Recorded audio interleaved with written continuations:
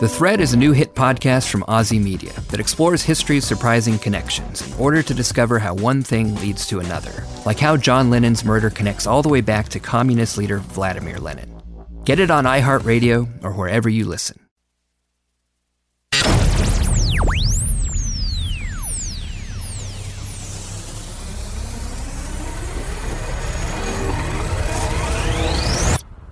You are entering the Freedom Hut. We got a Freestyle Friday coming your way on the Buck Sexton Show. The media has somehow managed to turn a tragic shooting into a moment for the media to make it all about them. This is disgraceful, but not surprising, friends. We'll talk about how that happened. Plus, abolishing immigration and customs enforcement sounds like a crazy leftist slogan. It is a crazy leftist slogan, but now a Democrat senator has adopted it. We'll talk about why the Democrat Party and the left have just completely lost it on the issue of immigration. That and so much more coming up on the Buck Sexton Show.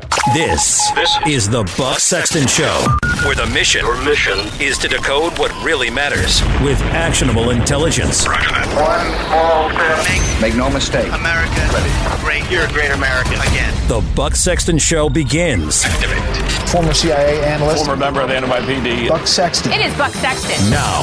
I'd like to address the horrific shooting that took place yesterday at Capitol Gazette newsroom in Annapolis, Maryland. This attack shocked the conscience of our nation and filled our hearts with grief. Journalists, like all Americans, should be free from the fear of being violently attacked while doing their job. To the families of the victims, there are no words to express our sorrow for your loss. Horrible, horrible event, horrible thing happened. We pledge our eternal support. My government will not rest until we have done everything in our power to reduce violent crime and to protect innocent life. We will not ever leave your side, so our warmest, best wishes and regrets. Horrific, horrible thing. Thank you. Welcome to the Buck Sexton Show, everybody. You had the president there speaking about that shooting that happened yesterday in Annapolis, Maryland. I was on Fox last night analyzing it. There's not a lot to analyze here, folks. There's not a lot of political takeaway. There's not a lot of policy takeaway. A guy who was an angry, crazy loser, had a grudge, and he went in and tried to murder a whole bunch of people, and he did. There's nothing really to discuss in terms of, I mean, we can, but it's pointless, right? Well, what policy are you really going to have? People will talk about how we need, let's discuss mental health. All right, there are millions and millions of people in this country who are dealing with mental health issues who are our family members, our friends, our neighbors, and they're perfect. I mean, they're the people around you right now, right? There's nothing. We say dealing with mental health. What we're really talking about is dealing with not the run-of-the-mill mental health issues that affect tens of millions of Americans, but the needle in a haystack situation or a needle in a stack of needles where you've got somebody who's just radicalizes, really, and is going to go and become a mass shooter. It's so hard to stop these things unless you have bright red flags along the way. And with this guy, he was bad. He looked like he was, he was obviously a loner and a weirdo, and he had harassed some people, but I didn't see anything here that would really let you know that there were law enforcement. This is not like the Parkland shooting with regard to all the missed signs from law enforcement side. In fact, here, law enforcement responded within 60 seconds, and they were right on the scene. I don't like the term workplace violence. I do think that minimizes what we're really talking about here, but this is an instance of somebody who, it was really a revenge killing for what he thought was some slight that had been, or revenge killings that had been done to him. But I remember when this happened last night, and the initial facts came out. I remember when it happened, and there was this, okay, well, how can anybody make this really political? Where's the political component of this? How's that going to come into play? And sure enough, what we ended up finding out was that it wasn't going to be really a big Second Amendment discussion, and it wasn't even so much going to be a civility discussion as it was the media is being targeted and Trump has been mean to the media, so it's Trump's fault in some way. There are very few things these days that surprise me, but even having the disdain for much of the mainstream media that I now do, I actively disdain a majority of the mainstream media. This was just too much. You can hear some of this. Here's one CNN analyst who's saying that this is a classic CNN construction about this stuff, by the way. It's not Trump's fault, but, it's kind of his fault. That's what you're hearing a lot of. It's not, Trump didn't, inspire this guy directly, but, he kind of inspired this guy because he's Trump. This is the stuff that they say. And then they want us to take them seriously. Play clip 8, please. And the editorial page editor was a man named Gerald Fishman. And in the obituary that his own paper wrote for him today, they recounted a city councilwoman saying he treated every city council race like it was a presidential race, that he asked tough questions and knew my record. That kind of local civic commitment is the opposite of being the enemy of the American people. And this rhetoric, while not directly responsible, is really ratcheting up threats against journalists that we deal with on a daily basis. It's been described as an epidemic. Epidemic of threats, journalists are not under threat across the country. This is just not true. This guy wasn't, this shooter, Ramos was the last name, Jared Ramos, he wasn't, going around and trying to find a political justification for this. He literally had a personal beef with these guys, or clearly, explicitly had a personal beef.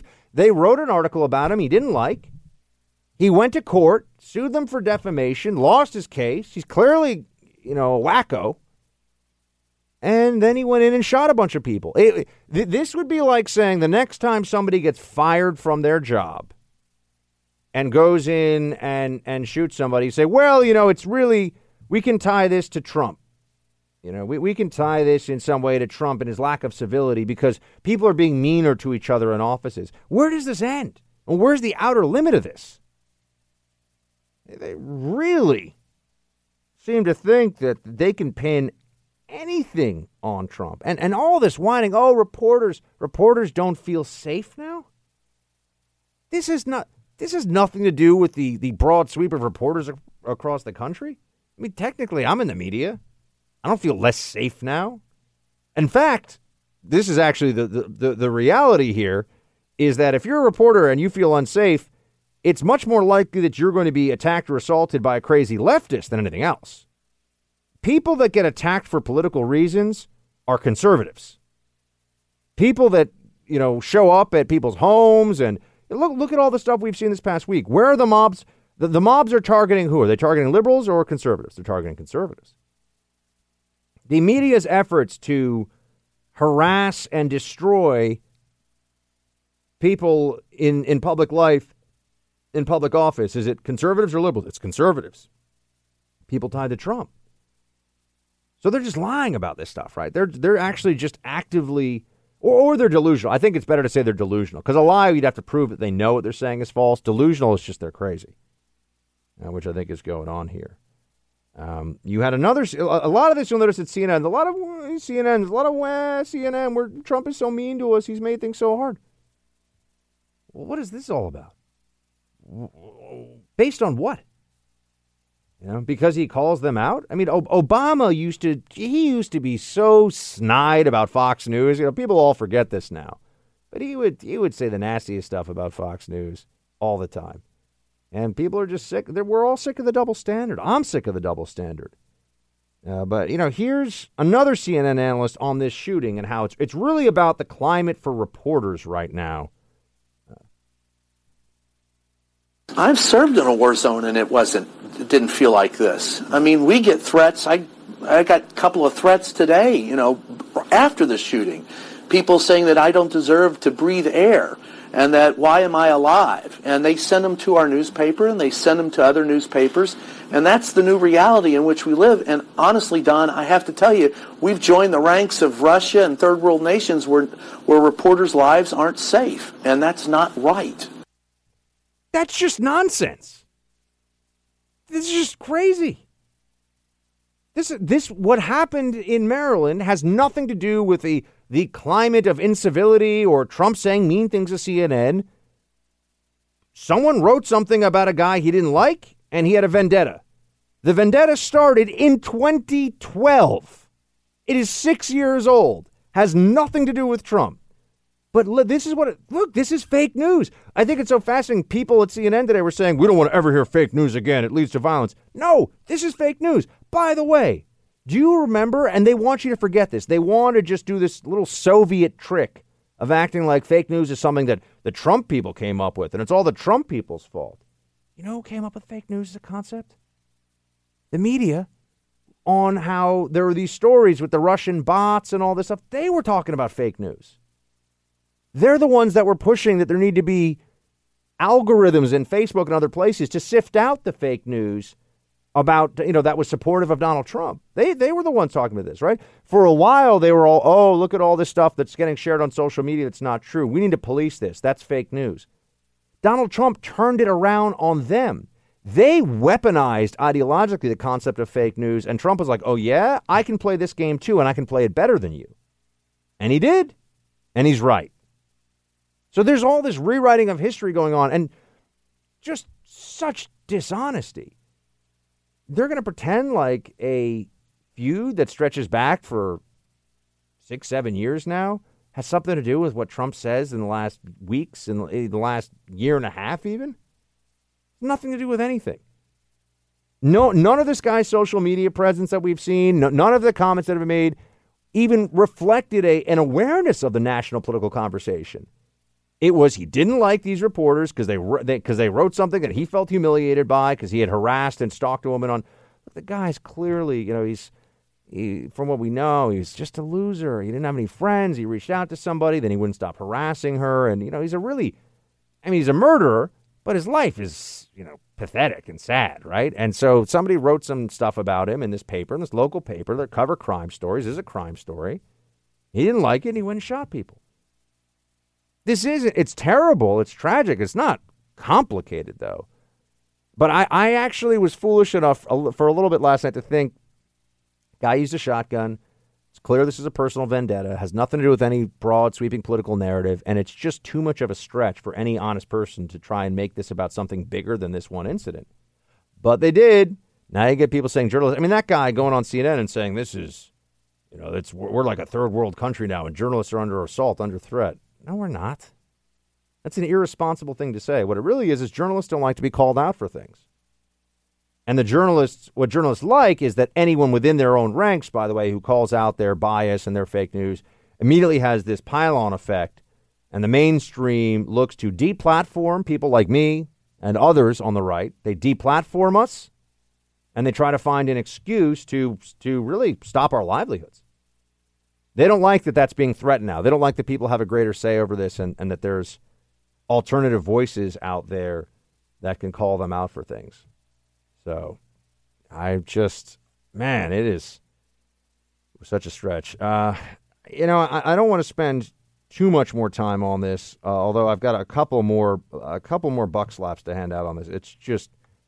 It's appalling that they've made this, that the media makes this about them, but that's not surprising. Really, and I tell you this as somebody who really knows, a lot of the worst people that you'll ever come into contact with, the smarmiest, the most self-righteous, they are journalists. I obviously have a lot of journalist friends. Some people would even consider what I do in some way maybe to be journalist-like, but not really. I'm you could say a host, public policy analyst, a ideological pugilist, I don't know. All those things. A polemicist. I'll take that one, a polemicist. I'm kind of a modern pamphleteer, right? So, but I'm honest about what I do and I'm honest about what I think, unlike the mainstream media who just lies about it all the time. I want to hear your thoughts on all this and more, folks. 844-900-2825, 844-900-BUCK. We have much more coming. Stay with me. Light up those lines.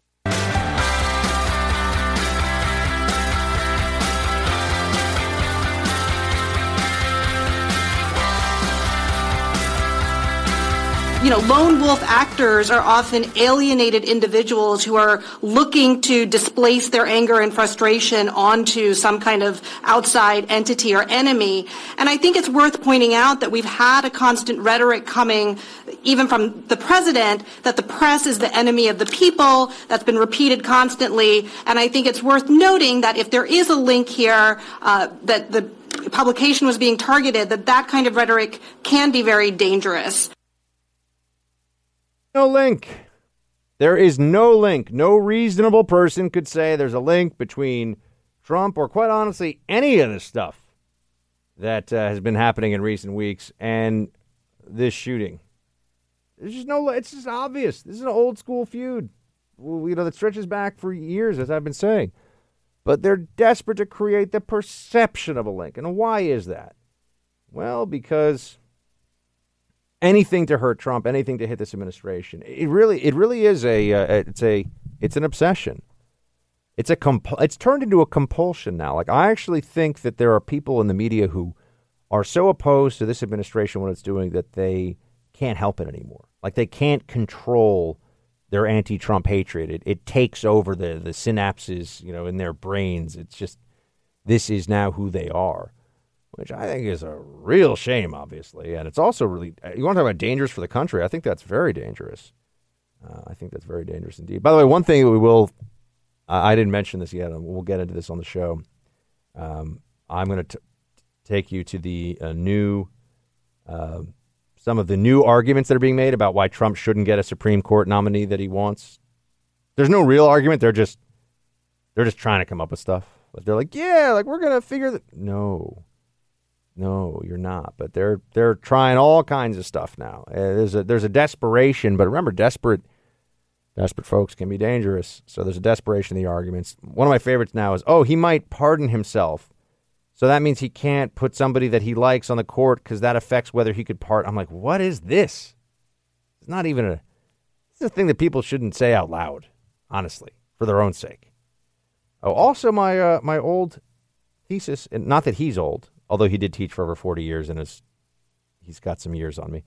But my thesis advisor, Professor Hadley Arkes, who is a conservative, old school, natural law conservative constitutionalist, formerly personal friends of Justice Antonin Scalia, was actually one of Scalia's daughter's thesis advisors, as well as, she was a friend of mine at the time too.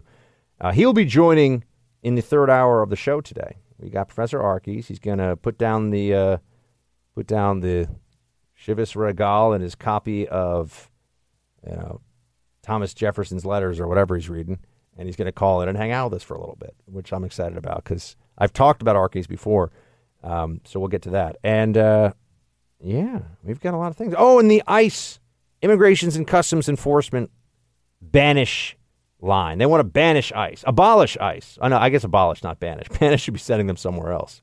You are banished, ICE, to Canada. And Canada would be like, hey, why are you sending all these government employees to us? I mean, we'll find them jobs because we're Canada, but yeah, no, they're going to abolish it, though. They want to get rid of Immigrations and Customs Enforcement. So I thought that was another thing that's too crazy. By the way, they keep ratcheting up the crazy, just when I think they've probably gone too far and gotten too wild. By the way, please light up the lines, folks, because my voice is about to crack today because I've been going too hard too long this week. 844-900-2825. We'll take some calls if you call in.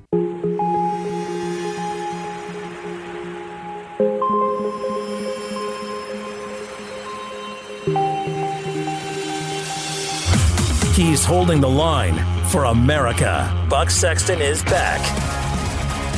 The Senate, which should be acting in a responsible fashion, both Democrats and Republicans have already seen fit to think about a potential constitutional crisis. I have a bipartisan bill with Lindsey Graham that passed out of the Judiciary Committee trying to protect the special counsel and this investigation. And here we have relevant facts that might come before the Supreme Court, like I mentioned before, that should this president be able to put people in place that could then come back and protect him, a president who's asked for loyalty tests, asked for a litmus test such as that. And I just, again, think that is imprudent and we shouldn't do it. So one of the arguments you're hearing here, because the president can appoint it, we all know this, right? Here's the process. The president gets to pick a judge, Senate gets to confirm the judge. That is the process. And there is no longer a filibuster to stop the judge from going through, which means that you have 51 votes, you're good to go.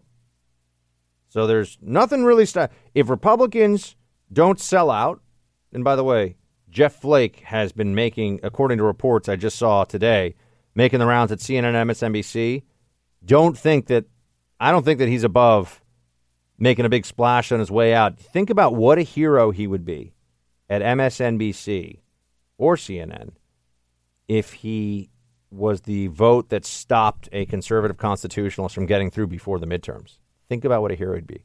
And by the way, what zeros might be added to his paycheck. Because he wants to be a contributor. He's not going to be a senator anymore. He's not running again. This is everybody. Cable news now runs the country, so everybody wants to be on cable news all the time. And Flake, this guy, I do not trust this guy at all. But Cory Booker, we just heard from him a moment ago. Cory Booker's out there saying that, the problem here is, and this is just, I give them points for creativity, but not for intellectual honesty.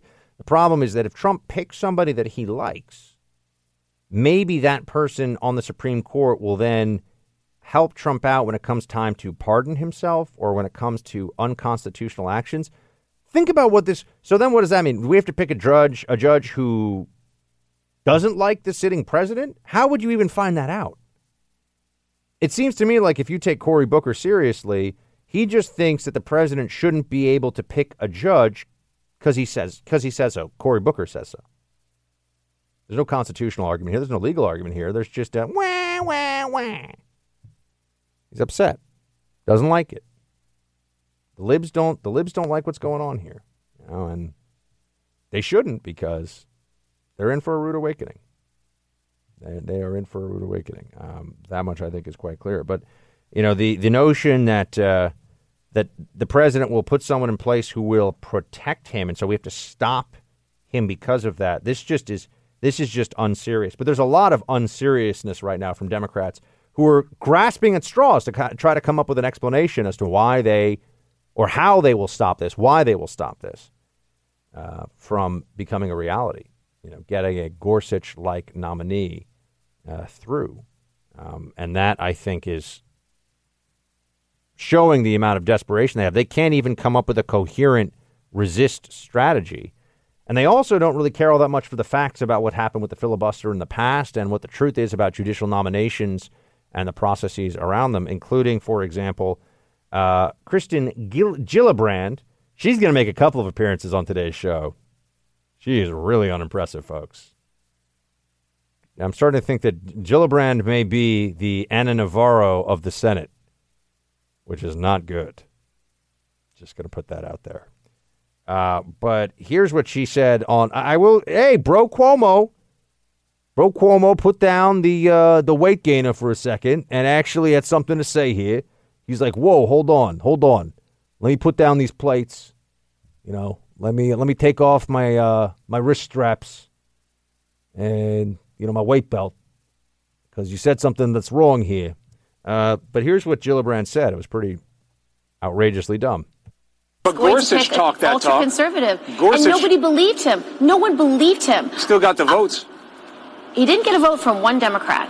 And I believe now that we've seen what Gorsuch has done on this court, he's already undermined women's rights. He's already undermined union rights. Didn't he? Are you right that he didn't get one vote? Didn't he get three? Didn't he get Manchin? He got no Democratic votes. He didn't get Manchin, Heitkamp? He did not.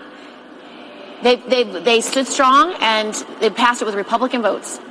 Oh, I thought he got three, by the way. You might be right, Chris. He's right. Oh, yeah, he's right. She is a senator who is opining on how Republicans just were in lockstep and not a single Democrat voted for Gorsuch, blah, blah, blah. This is central to the segment that she's doing on CNN. And she doesn't know what she's talking about. This would be like if I went on TV and talked about, Buck's hair care regimen, and I said that I'm all about using mousse when anyone knows that I'm much more of a molding wax guy. Needs a haircut. Needs a haircut. Thank you, John. I should know about that, right? I should know more about that than other folks. She's on the Senate. She is a sitting senator from the state of New York, which, New York, come on. Got to do better than this. Got to do better than this. But look, I understand anyone can get something wrong on TV. I've said stuff that's wrong. I mean, rarely, but I've said stuff that wasn't, that I had to correct later or that wasn't accurate. It's just going to happen to people. But you would think, or at least I would think, that if you were going to weigh in on this specific issue, you would have some idea of what you're talking about.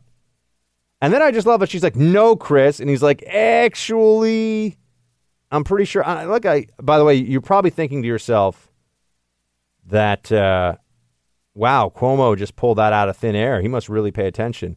Don't ever forget this, folks. They have an earpiece in, the anchors at CNN and elsewhere. They have an earpiece in. And on issues like that, oftentimes the control room, which is full of producers who work on the show, will get in the ear, which is how we say it, of the anchor and tell them things to make the anchor look smart. So did Cuomo just know that, or were they saying Donnelly Hydecap Mansion in his ear?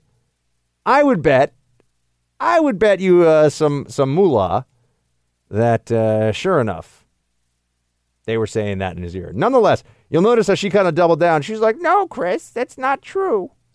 I got to get it's not really easy to do an impression of Gillibrand because it's just, there's not much to work with there. Because I don't think there's all that much going on, if you know what I mean. I know, you get mad at me, but it's true. You can get mad at me, but I think I'm right. So there's that. Yeah, Gillibrand, she went off the rails there for sure. Oh, by the way, McConnell's just been doing like mic drops, and he's just been pouring out Cristal, and he's been rocking out because McConnell is like the hero of the moment here, and he knows it, right? This is how he responded to Gillibrand saying that there should be that they shouldn't put forward a Supreme Court nominee. Here's what McConnell said about that. Mitch McConnell has set the rules. He said we will not allow a Supreme Court justice during an election year. Well, what's good for the goose is good for the gander. We should not allow a justice in an election year. What I said in 2016 is that we shouldn't fill a Supreme Court vacancy in the middle of a presidential election year. The last time I looked, there is no presidential election this year. And in fact, 3 current members of the U.S. Supreme Court were completed in election years, non-presidential election years, and the president's nominee to this Kennedy vacancy will be confirmed in a non-presidential election year. McConnell just gave out a McConnell slap, I guess. A Mitch slap. What? Mitch McConnell. I'm Buck. He's Mitch. It's a Mitch slap. I think that's allowed. Yeah, so he's doing his thing. He's laying it down. He's just like, look, we have the, we have the wherewithal here to just look at the facts. We can Google this stuff. I can't remember if it was Kagan or Sotomayor was in a midterm election. And anybody who's talking about how we need a middle of the road, Kagan, Sotomayor, when the left wants to replace one of theirs, they go hard left, right? There's no question about it. If you look back at recent Supreme Court justices who have retired, what you'll see is that there are actually some that were appointed by Republicans who turned out to be, like Reagan. I think, did Reagan do producer Tim? Did Reagan do Souter? I think Reagan appointed Souter. You check that one for me to make sure I'm right on that. I think that's right, which is a big no-no. That was a bad move. Look, Dutch was great. We know in so many ways, but he's not perfect. No one's perfect. I think that he was going to put Souter. Anyway, the Republicans should get their nominee here, or Trump should get his nominee, or the Republicans should put him through. We're going to have to talk about this a lot, but there's really not that much to talk about in the sense that this should just happen. Right, this has just happened. Oh, do you want to hear somebody just go crazy for a second? Because why not? It's Friday. Chris Matthews is going to yell about stuff. He's really upset about the things. He's Chris Matthews. Because this is time for vengeance for what happened 2 years ago. And if win or lose, I don't think you can have a vote on the Supreme Court with a 50 to 49 vote. it's an absurdity. It's one thing to get rid of the filibuster rule, but to allow it to be decided on a 50 to 49 margin, something that's going to affect this country for 30 years, is a travesty. Yeah, the Supreme Court's partisan against us. This is the big one for us. We've got to stop this next one. I think it's going to be almost like Spanish Civil War stuff. You watch. But if he picks a candidate like that who's so adverse to the legacy of Anthony Kennedy, that's the scare. And that's why I think the Democrats would be very wise not to let this thing get anywhere near a vote before November. But if he gets replaced by a hardline social conservative, the Democratic leadership will have hell to pay. They cannot let this happen. They have to play hardball. They've got to do exactly to the other side what Mitch McConnell did to them. Play hardball and win. They're tired of losing. Chris, I think what I'm trying to get to the bottom, what I'm trying to get it's his job to do it. It's not about fired up. I mean, Chris Matthews is the political analysis equivalent here of a guy at the end of the bar who's picking a fight with an empty chair. Oh, you looking at me? Yeah, looking at me? You want a piece? You want a piece of this? Who wants a piece of you? Me. With you, piece of. Yeah, that's what's happening here. How are they gonna stop this? They're gonna start up and split a civil war. What does that even mean? What are they going to just? The senators are all going to claim they got to take potty breaks at the same time, so they can't do anything. I mean, what are they really going to do? Doesn't make any sense to me. Doesn't make any sense to Matthews either. He's got no idea what he's talking about. It's just blather. It is absolute blather. Who did we find out, by the way, that blather rhymed with the other day? What was it? That's right, Dan Blather instead of Dan Rather. Thank you. It was fun. I enjoyed that. I having remembered what a DB Dan Rather was back in the day. It was fun to throw out a tweet about how now that we see that he's just a straight up leftist, I was able to retweet something that, got like thousands of retweets where I was just like, it's a good thing that we weren't lied to about how this guy had no political ideology and wasn't a propagandist for decades. And everyone's like, yep, Dan Rather, Dan Blather. His career ended in a way that it did only because he was pulling stuff like that long before they finally figured it out. All right, I would like to take some calls after the break to hear from all of you, to preserve my voice and to preserve our collective sanity. 844-900. Oh, I gave out the wrong number before. Wow, that's how tired I am. I'm so sorry, guys. I was wondering, why are we getting more calls? Because I gave out the wrong number. 844-900-2825. 844-900-BUCK. I gave, you know what it was, man? I remember the old Blaze number, and I started to give out the old Blaze Radio number. That's what that was. Because John started at Blaze Radio with me. I mean, I started with him at Blaze Radio. So I'm really tired. I see John. I'm just like, 888 Blaze, I'm Dallas, Mercury Blaze. I'm forgetting things. Oh, and now all the lines are lighting up. 888 844-900-2825. 844-900-BUCK. I can't. I'm literally sitting here. I'm like, it's Friday, guys. Usually we could take calls for the entire show if we wanted to. And we've got like a call in from somebody who actually knows the number. And now that I tell you the right number, all the lines are lighting up simultaneously. So there we go. Mystery solved. 844-900-2825. We'll be right back.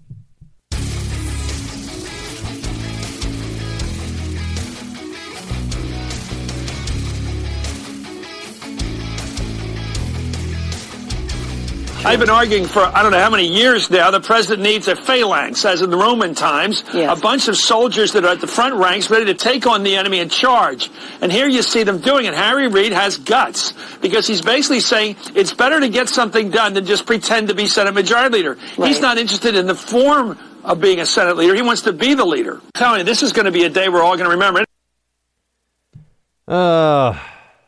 You can play all these clips to remind folks of the history of what really happened with the filibuster and filibuster reform and the nuclear option. That's what it was called, right? The nuclear option. Harry Reid did it, and now they're all like, no, he didn't. Somebody else did it. Chris Matthews just like, yeah, who wants to? I'm going to headbutt everyone. I'm going to headbutt all of them. Ah, Chris Matthews, why am I yelling? I mean, there's a lot of that going on. Let's get Dr. Rick for a diagnosis from Maryland. What up, Dr. Rick? Hey, Shields High. Shields High. Look, I think years from now, when they look back on this, they will use this as one of the best examples of, cognitive bias that you can look at. I mean, I think some people clearly know and are lying for, ulterior purposes like ratings and so forth.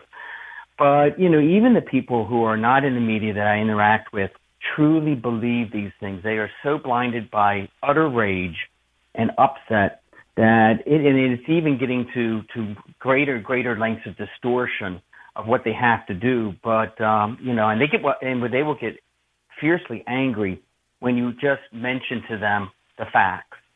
I think we have a good example of how, fragile our perceptions can be. Oh, yes. And Doc, I mean, when people feel like something that they hold as a fundamental truth about themselves is challenged, the reaction can be volatile. It can be violent, and that's my concern. And as you pointed out very well, and others have, the violence, in truth, is far more to conservatives. But when I try to say these things, I was in a faculty lunch today when they were talking about just what such a decent man Biden was. And I didn't say, well, have you heard how he's treated women? I didn't even bother. And they truly believe it. Everyone's nodding their head and blood's dripping out the side of my mouth because I'm biting my lip. Yeah. Well, Doc, keep fighting the good fight in the faculty lounge for us. Thanks for calling in, buddy. Team, a big second hour coming up. Do they really want to abolish ICE? We'll see. If you've ever found yourself wincing at the weak taste of coffee from one of those left-leaning commie coffees, you probably thought, I wish they spent less time on meaningless bias training, bathroom policy reform, and other things that defy common sense, and more time on their coffee. That's why you need Black Rifle coffee. Folks, I drink Black Rifle coffee in my office in D.C., in the swamp, every single day. Literally the first thing that I do when I go into the office is grab my K-Cups of Black Rifle and make myself a nice cup of joe for the morning. It is delicious. The quality of the coffee is first rate. And also, I know that I'm supporting veterans. I'm supporting a great company that's all about patriotism and supporting their fellow veterans by hiring them and also helping businesses run by veterans outside of coffee. So check it out for yourself. Visit blackriflecoffee.com/buck. Receive 15% off your order. That's blackriflecoffee.com/buck or 15% off blackriflecoffee.com/buck. Buck Sexton. Your mission: decoding the news and disseminating information with actionable intelligence. Roger that. One small step. Make no mistake. America. Ready. Great. You're a great American. Again. This is the Buck Sexton Show. Activate. Former CIA analyst. Former member of the NYPD. Buck Sexton. It is Buck Sexton. Now. Mr. President, will you stop calling us the enemy of the people, sir? Will you stop calling the press the enemy of the people, sir? Mr. President, will you stop calling the press the enemy of the people, sir? That's CNN's objective, nonpartisan, senior White House correspondent, Jim Acosta, screaming out. I mean, it's not really a question, right? It's just theater. He's engaged in political theater. Will you stop calling us the enemy of the people? One, what does that have to do with anything? Two, he knows the president can't hear him. He's not going to answer the question. He's screaming from across the room. And three, it's very obvious from the question that Jim Acosta is opposed to the administration. So why do we have to go through this charade with CNN acting? I mean, that's who they're putting in the White House, a partisan. They have partisans. They have left-wing activists posing as journalists going after this administration all the time. I was speaking to people in D.C., people who were on the civil service side of things, and they were saying that they're appalled at how Trump people are hounded and harassed and followed around the city now. Some of it you hear about, some of it you don't. But yeah, Jim Acosta is the big victim. That's where the real concern is. He's that's the big issue. Oh no, Acosta. I just had to play it. I wanted to play it before, but I got diverted into some other things. We got a bunch of lines. Let's get some calls still. Lisa in California. Hello. Hello, Buck. Go Team Buck. How are you? Go Team Buck. I'm good, Lisa. Haven't heard from you in a while. What's going on? OSS Lisa out in Cali. Yep. I just wanted to say that the left promised to stop Trump from the very beginning. And so now every time we get a win, they're just pushing further and further to the left until they're now in fantasy land. And Tom Arnold being the spokesperson of how crazy the left can get, he's nuts. And he believes in every conspiracy theory out there. And I didn't believe in Trump.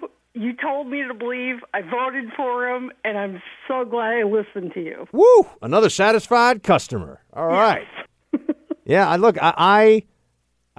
thought it was the right move at the time. I was open about it. I tried to convince as many of Team Buck as possible to vote for Trump. Even look, we had a lot of Cruz supporters, even a couple of rogue Kasich supporters in the audience here and there. And I just said, guys, we gotta rally behind our party, rally behind our future president. And it was 100% the right move. Usually politicians disappoint me. I got to say this, Lisa. Usually, I vote for someone. They go and look. Bush disappointed me. I'm not saying he's a bad guy. I'm not saying I didn't like the Bush presidency overall, but there were some big disappointments. And Bush was bad on the border. He was bad on spending. He really wasn't particularly conservative. I mean, so you got to start with that. He was kind of culturally conservative in some ways, but on a policy level, he was not conservative in many ways. But with Trump, he's actually exceeding my expectations constantly. Yeah. Trump's actually outperforming what I thought he'd be able to do. And for me, for a politician, to see a politician do that, that's just nuts. Like I've never seen that before in my lifetime. A politician who has gone way beyond what I thought he'd be able to do. And I was hoping for the best and fingers crossed that Trump would do well. He's done very well. You picked it, baby. You did it. All right, high five, Lisa. Well, you voted for him too, so you're on the train right there with me. Toot toot. Woo-hoo. That's right, the Trump train, baby, like a freight train for America, squashing statism and the mainstream media. It's amazing. That'd be actually a pretty good cartoon. I wish if I was better at drawing things, I would be a political cartoonist. I'm good with memes. I'm good at memes, although I don't have the time to make that many memes these days. I really want to do a Shields High podcast, but it's so labor intensive. I have no time. I can't even remember the phone number for my own radio show right now. I'm so tired. By the way, if you don't know, the reason I'm so tired is because Hill.tv/rising, the show on our TV show for thehill.com launched this week. Oh my gosh. The third week. Buck, get it together. But it was on every day this week, and it means that my day starts at 5 a.m. and goes until 9 p.m. That is my daily schedule. Yeah. And I came straight from D.C. today. So, yeah. That's why yeah, man. I'm just keeping it together here in the hut. Rachel in California. Hey, Rachel. Hello? Hello. Oh, hello. Hi. So, asking something different than I said I would. Sorry. No, that's fine. Okay, so all the progressives and closet socialists want to wait until the elections to put or to vote for the new Supreme Court justice. Yep. But what happens if come November, the Republicans are still the majority? What are they going to say then? Am I understanding it right? Yeah, no, you're absolutely understanding it right. Even if we waited till after the midterms, let's say we waited till after the midterms, which is a terrible idea. But if we did that, and the Republicans did that, then you would just have the argument that they would say that you need to replace a centrist with a centrist, that Kennedy's a centrist, and that the balance of the court. But this is just all a construct. This is just what they like. There's no governmental, constitutional rationalization for this. It's just, we like this. This is how it was, so this is how it should be. Not the case. And we know that when the left has had opportunities to put judges in the court in recent years, they have gone all in with hard left activists. I mean, the kind of people that legislate from the bench, and they've got no qualms about it. So they go right for it. So, but yes, Rachel, to answer your question, if they got someone, if they could get somebody after, or rather if they could make us wait until after the midterms, they would just end up with hopefully somebody from the Trump list anyway. So that's why they're trying to create some kind of a false sense of fair play that we should wait till after this midterm election. I can't remember if it was Kagan or Sotomayor, but in the last midterm, one of them was in fact confirmed during a midterm. So that's just it's not even a rule that people pretend is a rule. That's just made up. Does that answer the question, Rachel? Gotcha. Yes, it did. Thank you so much. All right. Thank you so much for calling from California. I appreciate it. Should ICE be abolished? The answer, of course, is no. But should people even say that, or why are people saying it? How could anyone take that position? It's so crazy, right? It's so self-defeating. Well, people are saying it. Believe it or not, this is becoming increasingly something that you're hearing from Democrat politicians. And Gillibrand, do we have her saying it, by the way, John? Can we try to find Kirsten Gillibrand said we need to abolish ICE recently. Oh, you know who else did? Cynthia Nixon, who is running for governor in New York against Bro Cuomo's bro. See what I did there? It's Bro Cuomo's bro. But Cynthia Nixon also has called for abolishing ICE. I know we're going to get to it. I'm trying to get people, John, I'm trying to get, try to pull them through the break here. It's a little radio artistry. I got to tell them what we're going to talk about and get them all ready. Ooh, what's he going to talk? And then, I got to go to a quick break for a second because we got bills to pay. And then I come back and and then I give them all this stuff. And then, I got to tell them what's coming up next after that. This is hashtag radio skills with a Z. By the way, speaking of skills, if you want to call in, I'm actually going to give you the right phone number this time. 844-900-2825, 844-900-BUCK. Abolish ICE. It's crazy. Why are they saying it? I'll answer that crazy question after the break. Your dog's got a lot of energy, right? That's a good thing usually. You want a dog to have energy, to feel feisty and get out there in the yard and run around, but here's the problem. Digging. If your dog can dig under your fence, that's a safety hazard for the dog, and it also means that the bad animals in your neighborhood, raccoons, foxes, things that are predators, they can get under your fence. Have to deal with this problem, folks? Well, I've got the solution for you. Dig Defense. It's genius. It solves a major problem that a lot of pet owners have, digging. Dig Defense extends the protection of your fence underground. No amount of digging is going to let the pets out or let predators in. And that's where this is just absolutely essential for you. It keeps your furry kids safe. Comes in a bunch of different models and sizes. You can install it with a hammer and a pair of gloves. Available online at Lowe's, Menards, Wayfair, and StopTheDig.com. Again, StopTheDig.com, because Dig Defense is the solution to pets digging under the fence and getting out or letting predators in.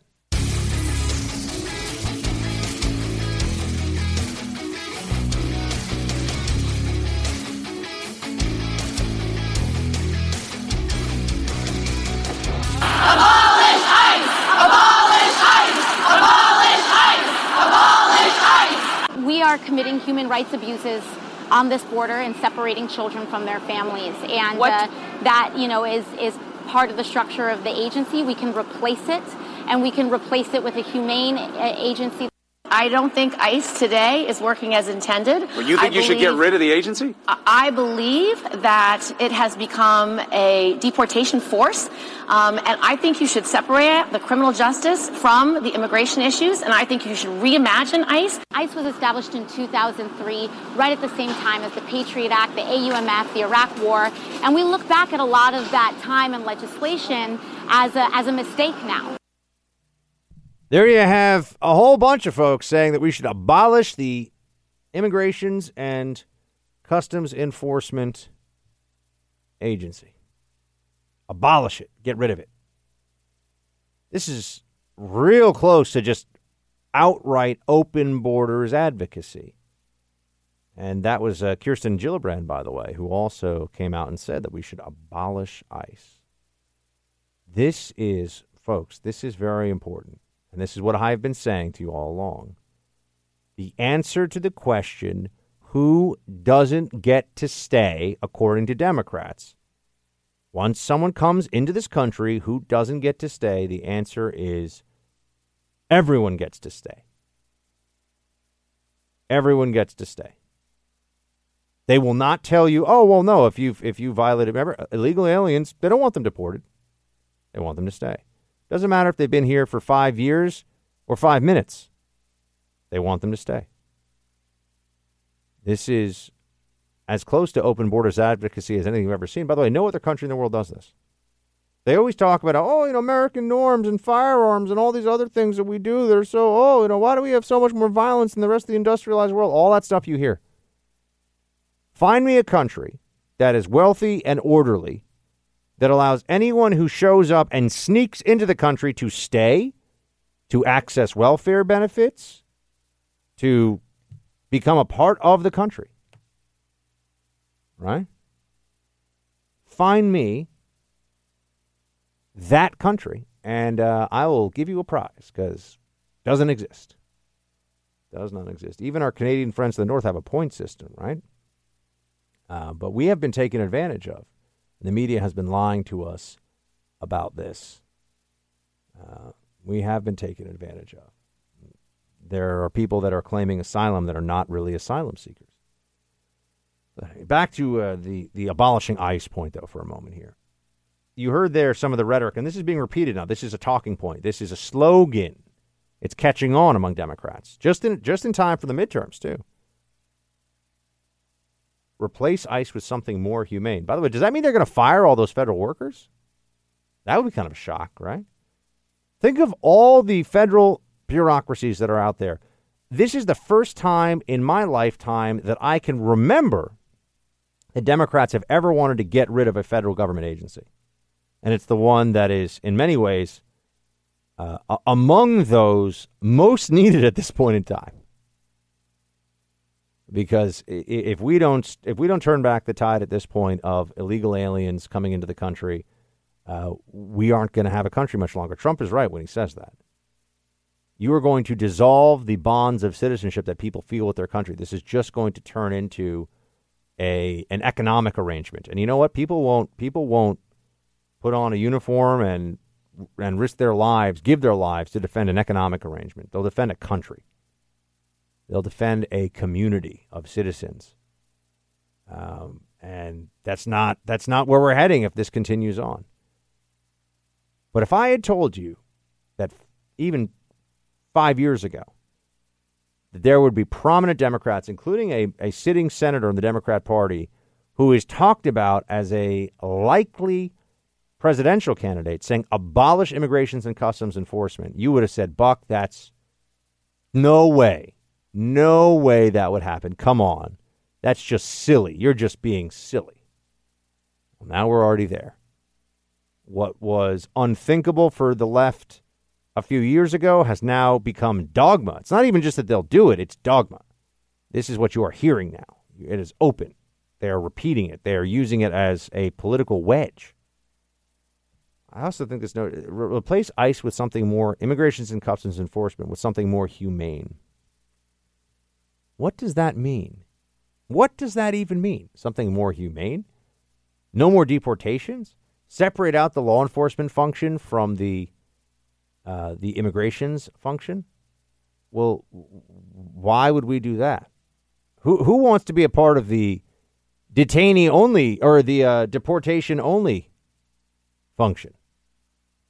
Already you have a lot of animosity from the Democrats toward people who are part of Border Patrol, a lot of animosity toward people who are part of Immigration and Customs Enforcement. You had a protest with a lot of people arrested in the Capitol building in D.C., including elected members of Congress talking about abolish ICE, abolish ICE. You know, you'd think that given all the problems that we have in this country, given all the challenges that we face, you would think that maybe the Democrat Party could find something to rally around, something to get them energized and mobilized that was about Americans. I can't help but look at this and think to myself that the political elites and the media take some perverse pleasure in trying to advance the interests of non-Americans over Americans. What is it about their worldview? What is it about the way they see themselves? I mean, there are so many people in this country that need help. There are people who are in poverty, who are struggling, addiction alone is a massive, not just public health crisis, but a massive social challenge for this country, too. The substances now that are commonplace in these cases of addiction, fentanyl and heroin and other opioids, they are potent beyond anything that we had seen until now. And they are deadly. And yet, now as we look at this, we find ourselves forced to grapple with a Democrat Party that would rather talk about how those who have just arrived here are the biggest single issue that deserves their attention. This is a delusion. But you know what? The problem is they can't. I've realized this too. To be fair to Democrats, they have no economic argument to make. They cannot make an economic argument because they would have to do essentially what Pelosi does, which is to say, you don't like all that prosperity. You don't want to keep all that money. Actually, no. I think people do like to have more of their own money. I think people do believe that they should be able to keep more of what they earn. I think they disagree with Nancy Pelosi on this. I think they disagree with the Democrats who think that success and hard work should be punished and that greater redistribution of wealth is somehow going to bring about a better society. If it were actually redistributing wealth, they'd have a better shot. But you know what they do? They redistribute earnings, folks. It's a very important distinction. They redistribute what you are working hard to make. They're not looking at who's really rich and who's actually got, sitting on a lot of cash, because that's a lot of Democrats. Trust me, Pelosi doesn't want to pay a percentage of her net worth. She's fine with paying a high percentage based on income that she's getting from assets that are producing income. She's not sweating it out in some kitchen somewhere or, doing drywall repair or something. Far from it. But you who work for a living, or you who are trying to support your family, your earnings, if they're really going to have the country that Bernie Sanders thinks that we should have, with a massive European-style social welfare state, here's the big lie behind all that. Not only will it bankrupt us over the long run and put tremendous constraints on our economy, it would mean that the middle class would have to pay much higher taxes, because that's what happens in states like Denmark and Sweden and others. Everybody pays 60, 65, 70%. Everybody pays a lot in taxes. I don't think that's a winning message for the Democrats. I really don't. And that's why. But they don't even talk about the economy right now because they got nothing. They got nothing. What are they going to say? Aren't you tired of winning yet?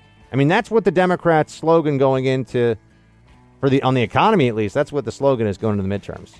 Aren't you tired of winning? Don't you want to share the winning? Spread the winning around a little bit? Nope, we don't. If you think having your credit card stolen is bad, it's nothing compared to home title theft. Everything is online these days. That includes your home's title. And thieves at home and all over the world hunt homeowners here in America because we have equity. And guess what? They'll steal that equity. They will take you off your home's title and add an alias, then borrow hundreds of thousands of dollars using your home's equity and then sticking you with the payments. You're not going to know until you get a late payment notice. Identity theft programs don't protect you. Neither does insurance. But Home Title Lock safeguards your home's title from cyber thieves and hackers by putting an online perimeter around your home's title. The instant they detect someone tampering with it, they're on it, they'll help you, they'll shut it down. This is for pennies a day, folks. Home Title Lock protects your most valuable asset, your home. Register for a free analysis to see if your home's title has been compromised. That's a $60 value free. Visit HomeTitleLock.com. That's HomeTitleLock.com.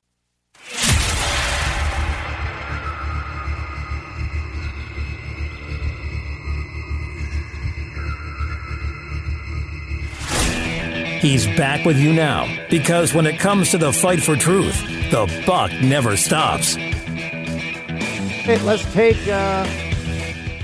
Jess in Denver. Hey, Jess. Yeah, long time no talk to you. Hey, thanks for calling in. I'm your friend that send you Spain information. I hope you and Molly get to visit some point. Oh, yes. Thank you so much. Oh, you're so welcome. I wanted to talk to you about about Rising. And at first I really did not like it because Crystal's East Coast nasal voice and jabs really got to me. I didn't like it. I just wanted to say that I'm liking it more because I think you're holding your ground and I think you are such a gentleman. You didn't want to kind of step on her feet, but I just wanted to say about today's show was off the wall awesome.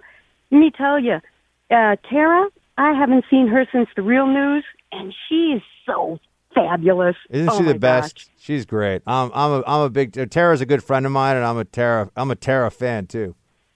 Oh my gosh! So I just wanted to tell you that was I think you had a real goal there with Tara, and she doesn't mind interacting with Crystal in perhaps a manner that would be a little bit inappropriate for you if you're going to have a long-term relationship on the TV. Anyway, nothing. Just get some rest, and hopefully you guys get to Spain, and congratulations, and get some rest. Thank you, Jess. Shields high. Thank you so much for calling in. Juan in Texas. Juan, welcome to Freedom Hut. Thank you, Buck. How you doing? I'm good, man. Thank you for your call. Yeah, I just want to check in on the immigration thing. You know, I think the Democrats are going crazy, but I don't think it's as bad as it seems. The people I've talked to, they seem to be a lot more mainstream than what you see on the media. I mean, I don't think it's bad necessarily. They're starting to realize that you know, the media, the far left are insane, and it's not that bad. I think we're good. No, well, I will say this. You know, one of the great side effects of social media is that the game that the media likes to play about we don't have bias, we don't have. It's like I can spend 2 minutes looking at a quote objective journalist Twitter account and tell you one if the person is a Democrat and pushing a partisan agenda, and two why that is, right? I can look right at it and say, oh, yeah. You know, well, one of my favorite things is you'll have some of these journalists, they think they're so clever, they'll just retweet all of these, like, Trump is Hitler, Trump is terrible. But they won't write it themselves, but they'll be retweeting that stuff in their feeds. And then when you're like, well, you're clearly anti-Trump, they're like, no, I am not, sir. How dare you? It's like, buddy, we're not idiots. Like, we can read. We understand what's going on here. By the way, Acosta, Tapper, Lemon, all of them, it's all the same thing, right? They're all doing the same dance of, oh, no, we're just journalists. Yeah, right. Okay, we see what goes on. Yeah, and I'm from a technical background, and we had 4 letters, ATFQ.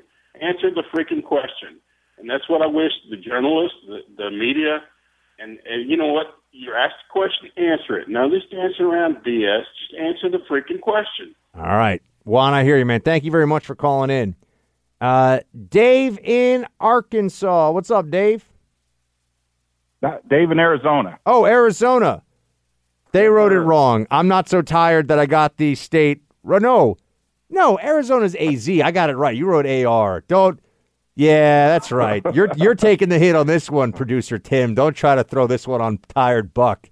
See, now, Dave, they're throwing me under the bus. Whenever I make a mistake, they're like, no, Buck, you don't know. It's just because you're so tired. Go ahead, Dave. Now, we know you're the hardest working man around there. My God, you know. Thank you.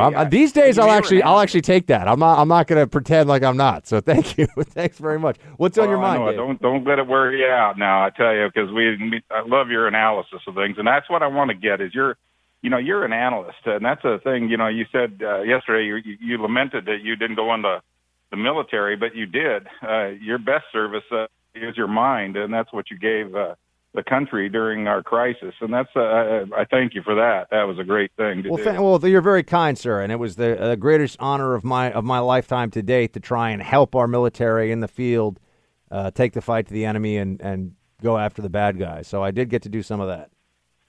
Well, you are, and you're still doing it with your analysis and your thoughts. One of the things I do, I train law enforcement throughout the United States. I've called several times, and I always appreciate your insight. And you know, as I look at what's happening now with the elite and the mob hand in hand, and, I've studied this for years in terms of like riots and crowd control and the problems facing law enforcement. And I'm more worried than ever because what we're seeing from the left isn't just hyperbole, it's hysteria. And it's aimed at one group, the mob. And, this is one of the things that I talked about in the origins of totalitarianism is that once you get the mob, the elites, and a common enemy, that's where totalitarianism comes from. This is where the people are willing to give up everything. And our law enforcement's been trapped in the middle of 8 years of a pacification of American law enforcement. Now we're seeing the agitation. And I see a lot of bad signs. I'm very concerned about the welfare of our brothers and sisters in law enforcement. And this is something I'm sure you're seeing there because you're right in the hotbed of it. I'm telling you, I was actually talking I'll be honest with you, Dave. I was talking to my family about it today. It feels right now, if you're in D.C. and you're a vocal Trump supporter, I don't care how well known you are or not, you just got to keep your head on a swivel. There's a dark and dangerous vibe out there right now against the supporters of this president. Never mind the president himself, and it really does. It does concern me, and I don't sit around saying stuff like that unless I really feel it. Dave, I appreciate you. By the way, you mentioned the origins of totalitarianism, Hannah Arendt. Actually, the first person, whoever assigned it to me, is Professor Hadley Arkes, who's going to be joining us in the third hour of the show today. We actually got my old thesis advisor to call in, a little trip down memory lane. But I have read every single book Ann Coulter has ever written. I've read every single one of them. I think all 12. I think that there's a case to me that her best book is actually Demonic, which is about the left and the mob. The mob and the left. But she's coming right off of Hannah Arendt and then also Gustave Le Bon. There's a lot of Gustave Le Bon, and it's a very powerful. By the way, I would recommend that to all of you. We'll have Ann on soon. We just emailed her a week or two ago. She says hi to everybody. Excellent. But hey, man, Dave, thank you for all your kind words. By the way, have a great weekend, and please come back, call in again soon. And by the way, everybody, we do have the Freedom Hut with Buck Sexton podcast up. It is out there already. It is on iTunes. It is on Stitcher. Totally free. It's like 30 minutes. This week, we do the 5 best martial arts movies of all time, according to Buck, with some provisos in there. And also the truth about the Spanish Inquisition that you'll never hear anywhere else. And an appearance by Comrade Commie Bear. So you want to hear any of that? It's a great thing to download and listen to, by the way, when you're just, barbecuing this weekend or going to the store, in the car, 30 minutes. Very, very easy. In and out, it's an easy one. And I'm hoping you'll also tell some folks about that one. We'll get those numbers up. We'll keep doing more and more and more of them. But and I think we're going to plan to release it either Thursday or Fridays going forward. I got to figure that one out. But it is out, the Freedom Hut with Buck Sexton. Please subscribe to that podcast and leave a review on iTunes. We'll be right back.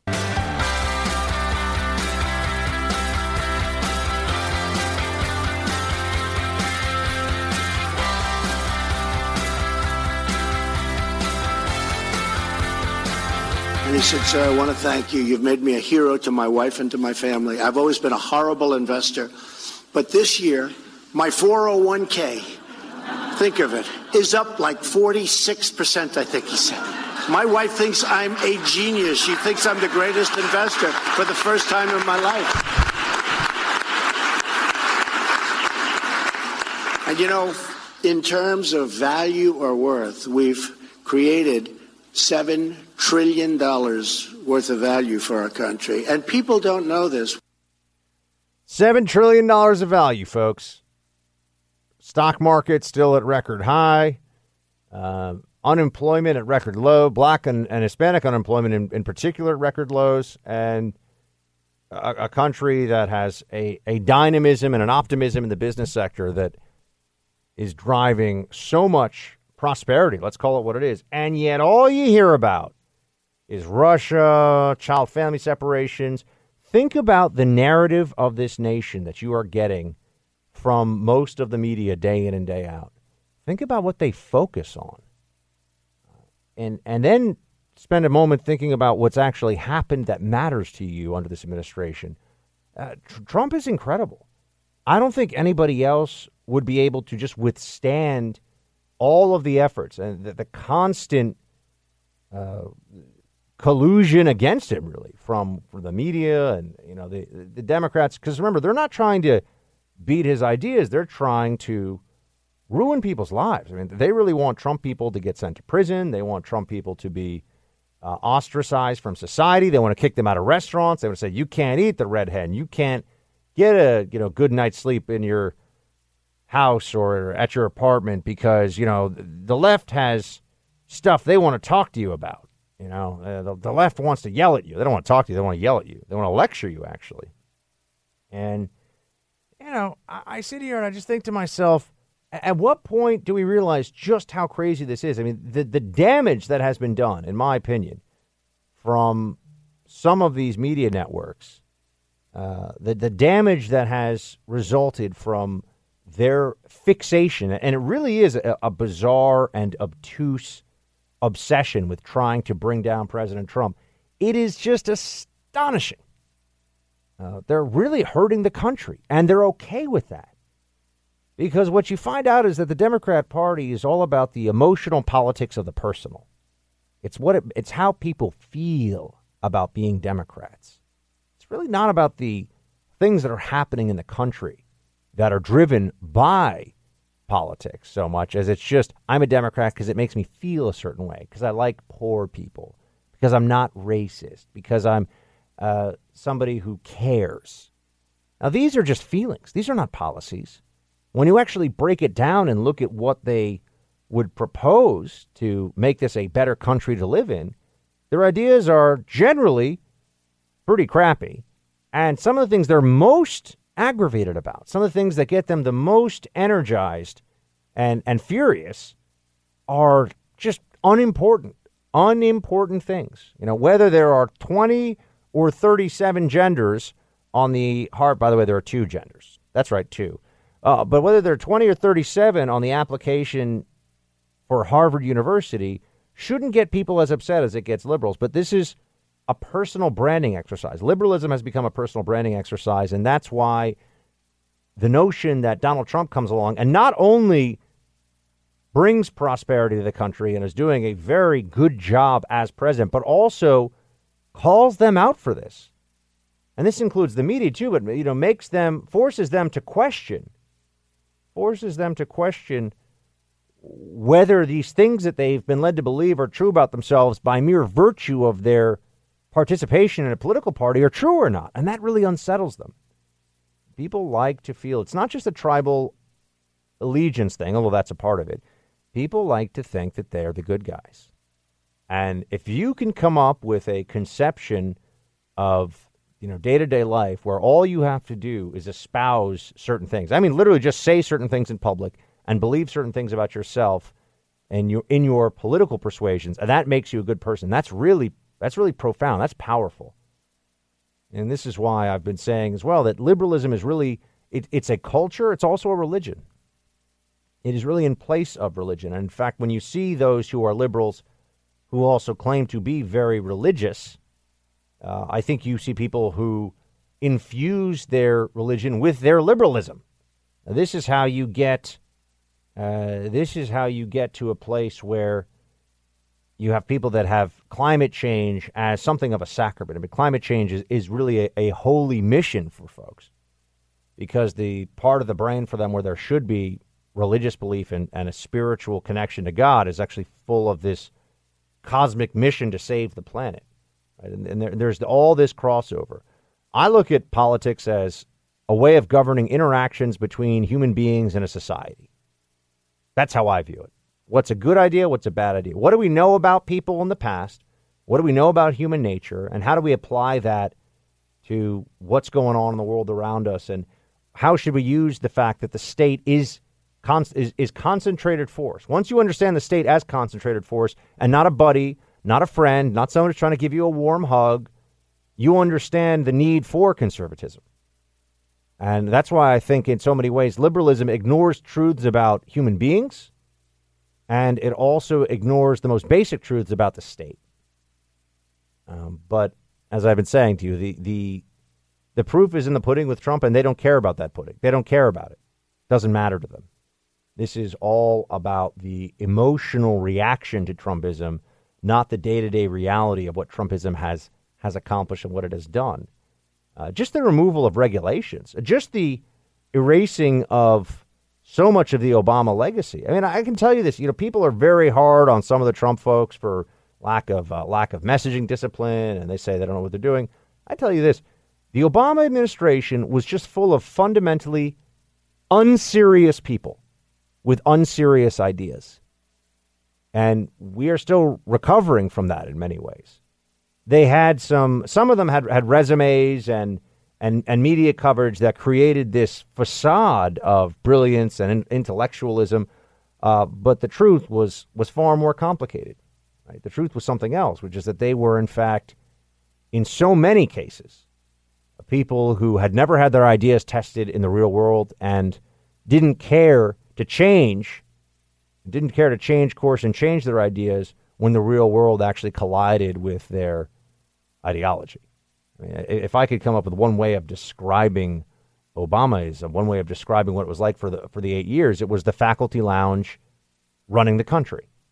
And any of you who have, although we're going to have Professor Arkey's joining, he's from a different kind of faculty lounge. That's right. My old thesis advisor. He's still out there fighting for the pro-life cause. Still out there trying to teach people about natural rights and natural law and the American founding. I was a college kid. I was part of a group, an underground group. We didn't have any weird rituals or anything, called the Committee for the American Founding. And Hadley Arkes was our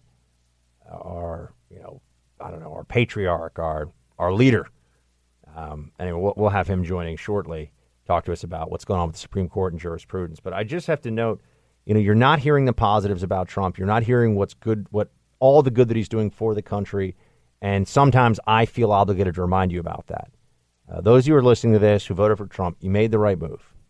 I know that almost all of you know that, but I'm here to just reinforce that. It was the right decision.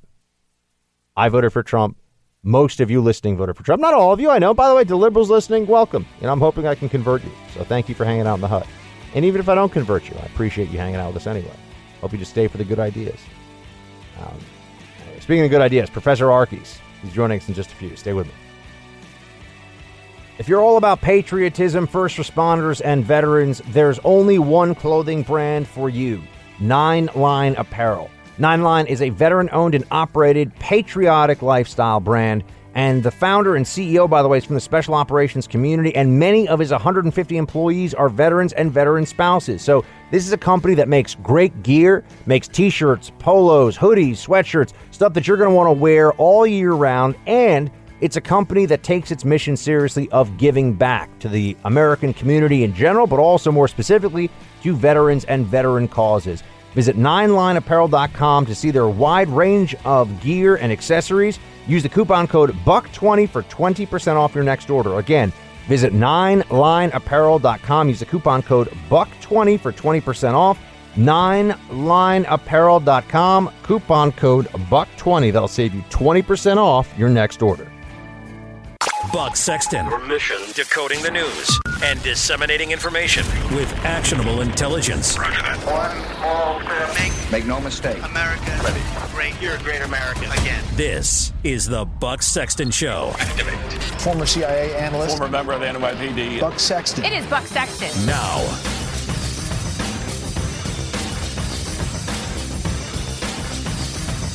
Welcome back, everyone. Thank you for spending your Friday evening with me here. Very much obliged by that. And I want to tell you, I've discussed with you in the past my experience in college with conservatism, and that there was an island of sanity in a sea of liberal madness for me. And that was my thesis advisor and fantastic professor, Hadley Arkes. He is also among the very sharpest and best minds in the country on the issue of constitutional jurisprudence, and I couldn't think of a better person to talk to right now than my dear professor from my college years. We actually have the man himself on the line with us right now. We have Professor Hadley Arkes. He's a professor emeritus of jurisprudence at Amherst College, and he's also the founder and director of the James Wilson Institute.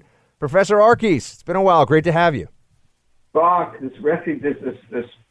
this decorated graduate of Regis High School and Amherst College, and now radio.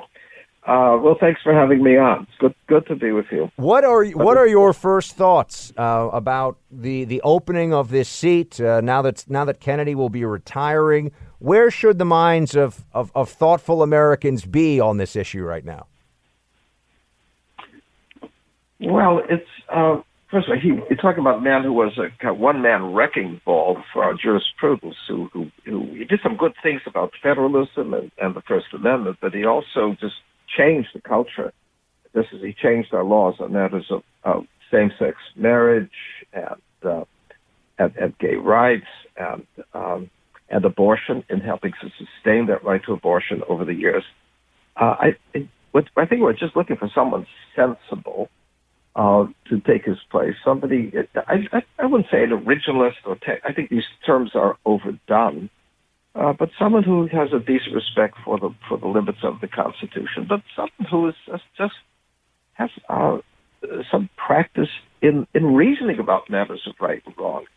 I don't think we're going to get some instant changes. I think we're going to see jurisprudence that Kennedy had put in place about federalism and the First Amendment. We just had these decisions to protect the pro-life counseling centers from being compelled to give advertisements for abortion, or the decision sustaining the right of workers in unions not to fund political causes to which they object.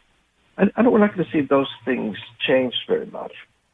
And I'm afraid John Roberts is sort of disinclined to make radical jumps or revisit decisions such as Obergefell in same-sex marriage, even though the decision to install same-sex marriage and bring about a revolution in our laws, that decision was made in the slimmest 5-4 decision with the most impassioned and forceful dissents from Justice Scalia. That should not be a secure decision, and there are different ways of countering it, but I don't think the political branches, the conservatives in Congress, have the nerve to do even the simplest things right now that could be done to start raising a challenge to it. And I don't think the judge is going to be inclined to revisit it. I think we're going to get some judge who suits the mold of the federal society, which is to be a sensible judge. Though they'll profess to be textualists, though, as with Justice Scalia, he was persistently drawn to reason beyond the text, or beyond the text of the Constitution for the sake of explaining his judgments. And these people profess to be originalists, and yet when it comes to what is a religion, they're quite far from the understanding of the American founders on this question. So, but we're going to get it. Some very careful, thoughtful judges of a more conservative bent. Do you think that this is, and we're speaking to Professor Hadley Arkes, who was my professor at Amherst, he's professor emeritus there and the founder and director of the James Wilson Institute. Professor, you think that this is an opportunity to finally, in a meaningful way, turn away from the so-called jurisprudence of a living constitution? Well, no, I'm not sure it is, because even the conservatives could not hold to the notion that there are it's enumerated powers and persistently going beyond enumerated powers. It's very and even Scalia, was sort of updating things like the laws of search and seizure to offer protections for cell phones. So even the conservatives were applying the principles of the Constitution, the new circumstances. There was much involving with the living Constitution. The question is whether you're going to invent some new rights, and the conservatives have objected to that. But if the real cure to that is not inventing some limitation placed in the Constitution, but showing what is specious or wrong about this new right being invoked, like the right to abortion.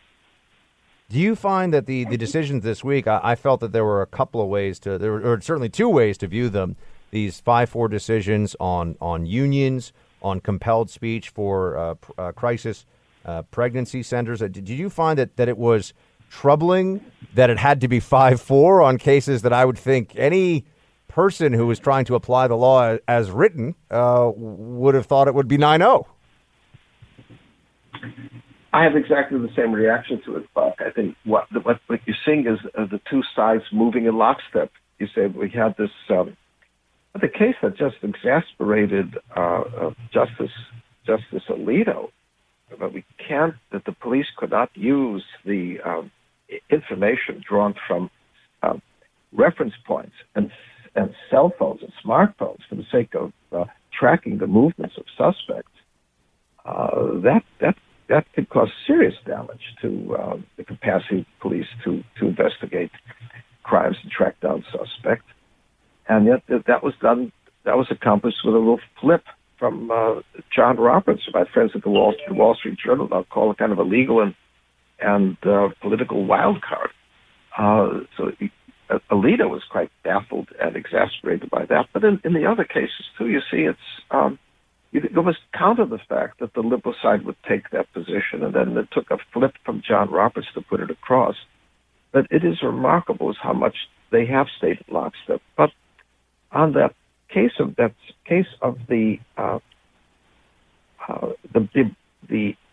pro-life clinics being compelled to advertise abortion, in that case, it was 5-4, but it's not clear that the conservative side really met the argument made by the liberal side. I mean, Justice Breyer pointed out that in case of we already coerce we require people who favor abortion to give out information about the state of the child in the womb.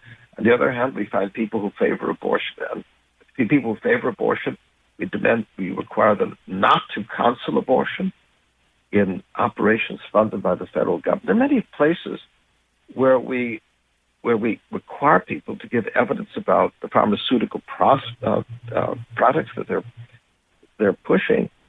There are many places which even the conservative side agree we can require people to give speech to speak in some certain ways that wouldn't be in accord with their interests or their inclinations. So then Breyer raised the question, well, here's abortion is simply another medical practice. Why could you require another a clinic to give information about another medical practice? Well, the answer to that, the only answer that the conservatives could be given is that we don't regard the killing of an innocent being and childbirth as simply two different phases of what you call medical care. Now, they didn't give that response. And so you couldn't say that this case really vindicated some right not to be coerced in one's speech. The only thing that accounted for the outcome of this case is that Donald Trump got to appoint that fifth judge, that it was Neil Gorsuch rather than Merrick Garland. That's the only thing that governed the outcome of this decision, not that the conservative side had a more compelling argument that the liberal side didn't meet. Professor Arkes, if people want to read your latest on this, because we actually have to run into a station break here, but if they want to read your latest, the James Wilson Institute, is that the best place to go? Well, First Things, the journal on this website has a recent piece of mine put out just yesterday on that recent case. So that might be the best way to do it. But I'll catch up with you at another time, I guess, Buck. Indeed.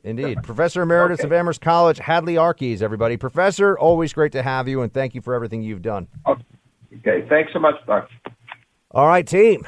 There you have it. I felt like I should bring on the professor, because I've talked to you guys about him before. There he is, Professor Arkes. I think he taught at Amherst for, I want to say 40 years. I mean, he was there for quite a stretch, and now he's down in the D.C. area. He has been I can tell you this, he's been a warrior for life, my friends, for a very, very long time on the ideological battlefield. So it's fun to have the professor joining a trip down memory lane for me. All right, let's talk about the loony left. They're crazy. That's coming up. The FBI calls home title theft one of the fastest growing crimes, and brace yourself because having your credit card stolen is nothing compared to the hell you're in for once an identity thief takes control of your home's title. Look, I'm particularly sensitive to this stuff. I just had my credit card stolen this week. How did somebody get it? Almost certainly online. This stuff is sold on the dark web, folks, but credit card is bad. Home title, way worse. What the thieves do is replace your name with an alias, and then they can borrow every penny against the equity in your home. You only find out when you start getting bills for a loan you never took out. Don't let this nightmare become real, folks. Go check out for yourself what Home Title Lock can do for you. For just pennies a day, Home Title Lock protects my most valuable asset, my family's home. Register now for a free analysis and discover if your home's title has been compromised. That is a $60 value free. Visit HomeTitleLock.com. Again, that's HomeTitleLock.com for a free analysis. HomeTitleLock.com.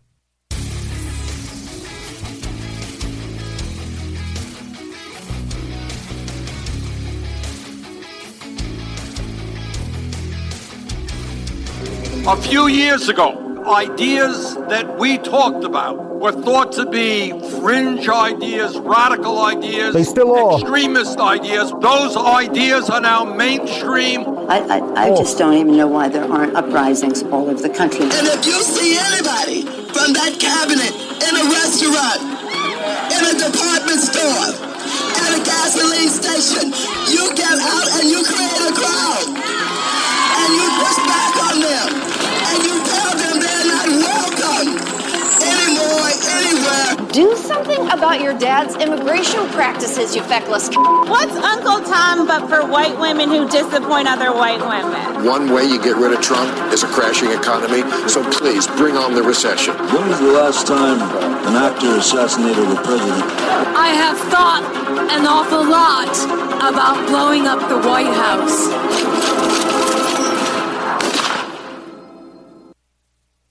All the left has to do to be competitive in the midterms is not be crazy, and they can't do it.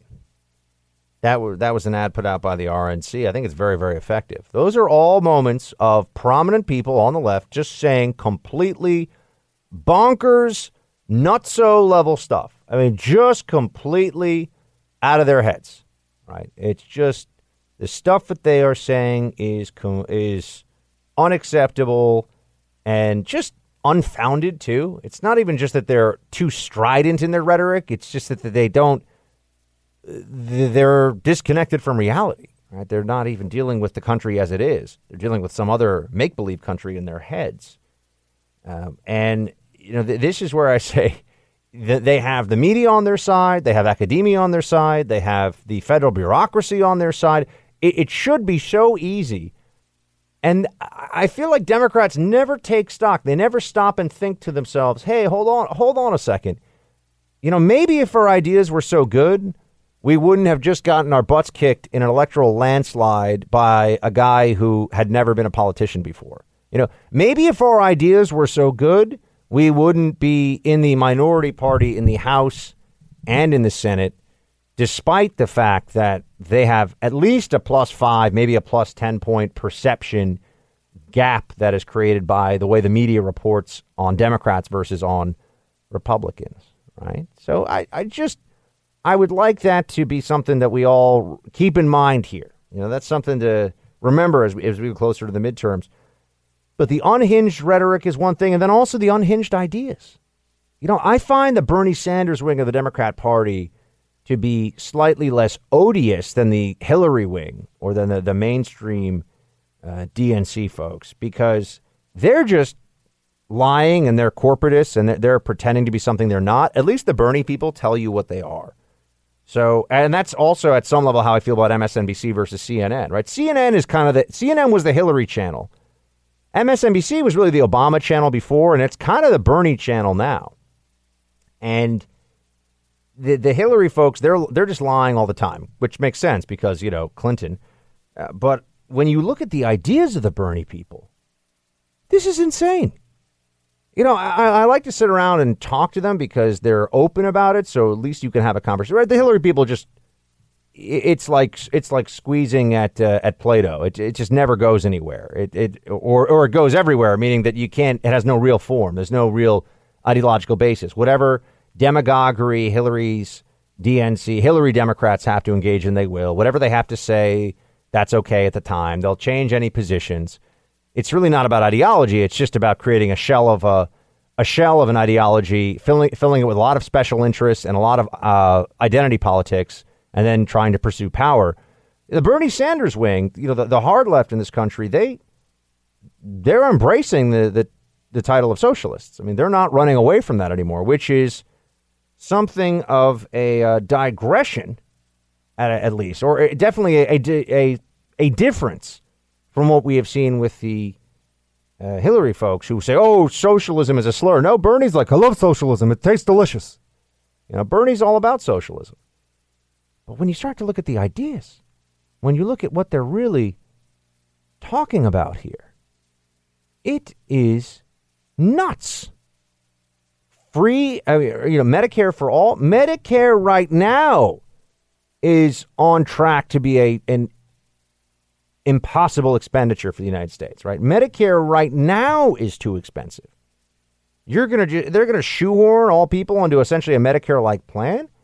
And it's not even just the expense of it. Where are the providers going to come from? How is this going to happen? Are they going to commandeer the services of doctors to force them to take lesser fees than they would, than they need to keep their doors open? Because they say so, right? Because the bureaucracy, because the state thinks that this is the way it should be. They have no real answers to this. They're going to make college free. Why is that a good idea? Think about what that means. Who's going to pay for this? College, or too many people. I'm just going to say it. Too many people right now go to college. Too many people are taking out massive loans and not really getting much of an education. They're not putting themselves in a position where they're likely to succeed going forward. And I think that that is, that's just when you start to look at the ideas of the far left, this is where we get the whole abolish ICE thing. I mean, they're just nuts. The hashtag resist squad, they're being more open about their craziness, but now the craziness of their ideas becomes the real problem. Now the fact that you can't take their ideas, or rather, if you take their ideas seriously, you're giving them too much credit. That becomes the issue. That becomes the problem. So it goes beyond the civility issue. It's not just that the hard left sounds crazy. Their ideas are crazy. And they ignore a century plus of history of collectivism and what has happened when the state has become too powerful, when the redistribution of wealth has become a primary goal of economic policies. Their ignorance is itself dangerous, never mind just their uncivil tone. But that ad about the unhinged left, it's very real. The loony left, my friends, we need to combat them, and we will. Let's hope the midterms show that we can win. We'll get into some roll call here in just a moment. Stay with me. Rock and roll, fellow patriots.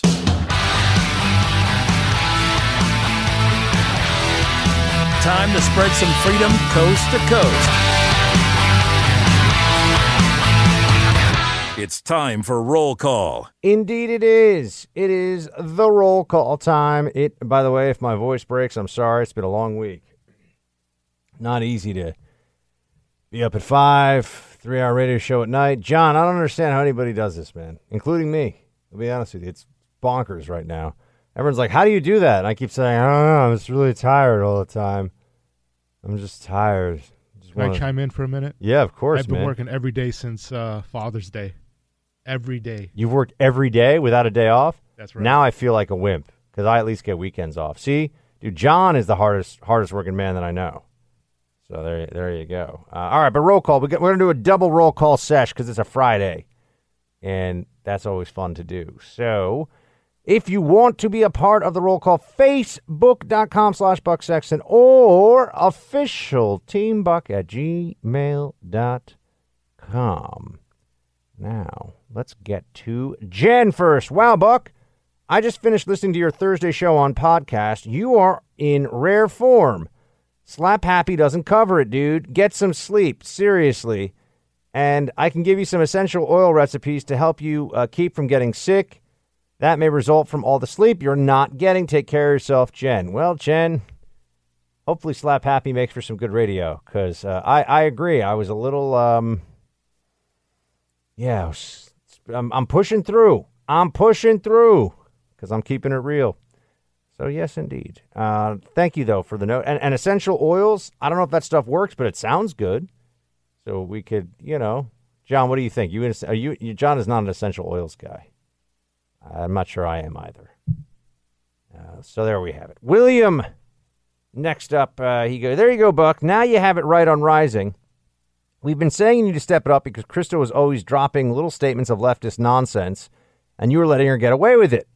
I know you're not there to own the libs, but it wasn't a fair exchange. I just got done watching the June 29th episode, and you nailed it. That's what we're talking about, calling her out on those little things she sneaks in during her monologues. Great job, Buck. Keep it up in Shields High. Well, thanks, William. We're trying to be playful, trying to give both sides of the story. It's, as you know, it is not about owning the libs. It's a conversation, not a confrontation. It's very hard to do, folks. It's very hard to do. I'm not going to pretend like it's an easy thing because, I have very strongly held convictions, as does Crystal, and we are diametrically opposed, and we agree on almost nothing in terms of politics. But we're trying to have an exchange and discussion. The way I try to approach it on the show, and those of you who haven't seen it, it's hill.tv/rising.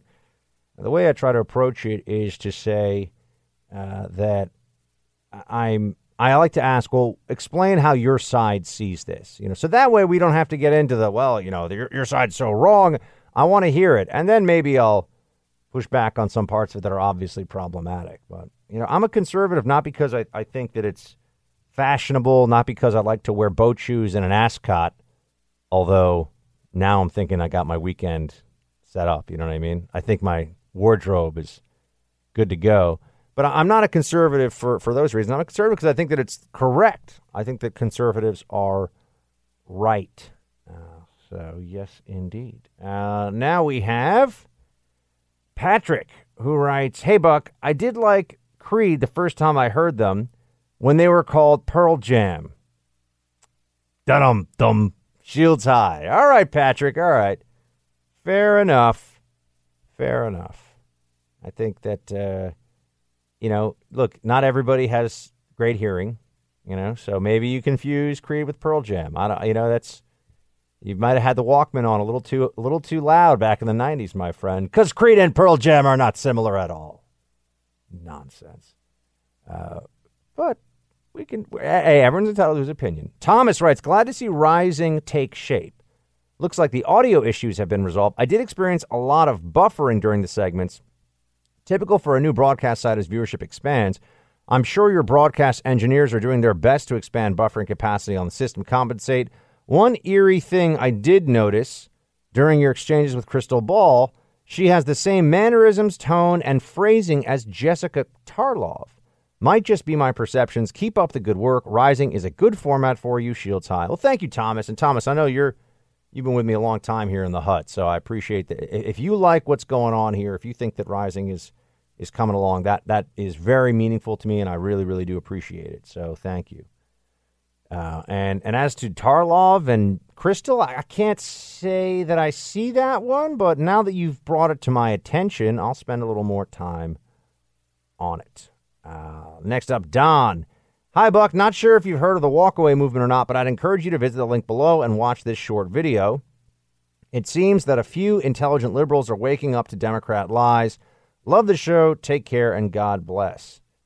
Walkaway. John, do you know about this? Walkaway movement? Never heard of this before. Yeah, so sorry, Don. I got to look into this. I've never heard of it, but I will look at the hashtag and see what's going on. Tammy writes, "For what it is worth, I really want to like..." Uh-oh. Here it comes. "I really want to like Rising, but I just do not enjoy watching it. The problem for me is the conservative and liberal format as well as Crystal's delivery. It's important to know what the other side is thinking, but I can get that from every other news show 24/7. What would make me a regular viewer of Rising is if you had a conservative co-host, not someone who mirrors your every opinion, but rather one who complements them yet offers a different view. Get Tara." Regardless of who co-hosts with you, I wish you the best. Always best wishes in all your endeavors, Tammy. Tammy, thank you. The format is the format, and I'm committed to making this work with my friend and colleague Crystal. It was very nice to see Tara, though, today. I got to tell you, it was, she came out on set, and we gave each other a big hug, and it was like old times. And I'm really hoping that she spends more time with us at Hill.tv. I can tell you, the thing about Tara is she's got a lot of folks that are in the TV world that are interested in her, interested in having her, do more content, more on-air appearances. I'm just hoping that we can get her to spend more time with us. That's as much as I can say about that right now, but we're certainly going to be bringing her back if I have any say about it. Here you go. Next up here, Michael writes, "Have you ever noticed how ripped Tom Fitton is? Guy does some serious lifting, not your typical DC wuss." And then he writes, "Uh-oh, your tie is MIA again. Better send out an intern to look for it." No, I get the tie a little askew on purpose, guys, because I'm not trying to do the Anchorman thing in the morning show. I'm trying to have a little more of a relaxed vibe, a little more of a relaxed feel. Like the early days of Real News, for those of you who remember that show. Which now that I'm launching another digital show, I got to tell you, Real News is a great show. We had a lot of fun. We had really good conversations on that show. It was a very, very high-level discussion.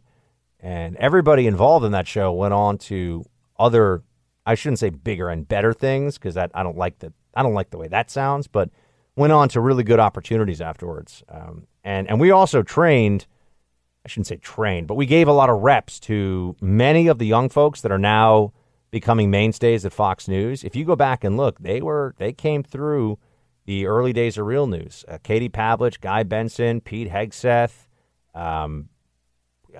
Amber Smith. You go down the whole list, and not to mention my co-hosts, Will Kane, S.E. Cupp, Tara Setmayer, and Amy Holmes. Everybody went on to do other things, so in media. Rachel writes, Shields, hi, I'm 24 years old and only recently started to take a more in-depth interest in politics, mainly because of the fantastic way you present all the news. Well, thank you, Rachel. But my question is whether the media and liberals have this much hatred toward Bush. I was in elementary school at the time of his presidency, so I don't know how they reacted to him, but is it much more personal with Trump? Thanks for all your analysis, and I hope you have a restful weekend in New York with Miss Molly. Rachel from SoCal. Rachel, it's a very fair question. The accusations of Nazism, for example, are not new. Liberals were saying similar things about Bush, and they were also calling Bush a war criminal. So that's something else to remember here. They hated Bush. They were, while they say that Trump is a vulgarian and he's disgusting and he's a racist, the knock on Bush, they said that Bush was stupid all the time. It was a constant, Bush is so dumb, Bush is so dumb. And I can tell you from having interacted with Bush, that's just not fair. It's just not true. Bush was actually a sharp guy, not very articulate, but that's not the same thing. I know plenty of people who sound good when they're talking, but it's actually just blather, right? Just a lot of blather coming out of their mouth. So there you have it. But they said terrible things about Bush back in the day. And is it comparable to Trump? No, they hate Trump more. Don't get me wrong. They hate Trump more, but they weren't fair. They weren't fair at all to Bush. So, but it's important, I think, for everyone to remember just how crazy they were with hatred of Bush. So don't think that this is new. And also the notion of a stolen election, folks. This is now the second allegedly stolen election in my lifetime. You know what another name for a stolen election is? An election that a Democrat presidential candidate lost. That's what a stolen election is in the modern parlance. By the way, the podcast, the Freedom Hut podcast, is up. It is up. You can find it on iTunes. Go into the Apple Store. We have the 5 best martial arts movies of all time, The Truth About the Spanish Inquisition, and an appearance by Comrade Commie Bear, folks. You can't miss that. You can't miss it. You got to go check it out. Please download it. Please post it to your Facebook page. Share it with some friends. When we come back, we're going to finish up strong with a little more of the roll call. Stay with me.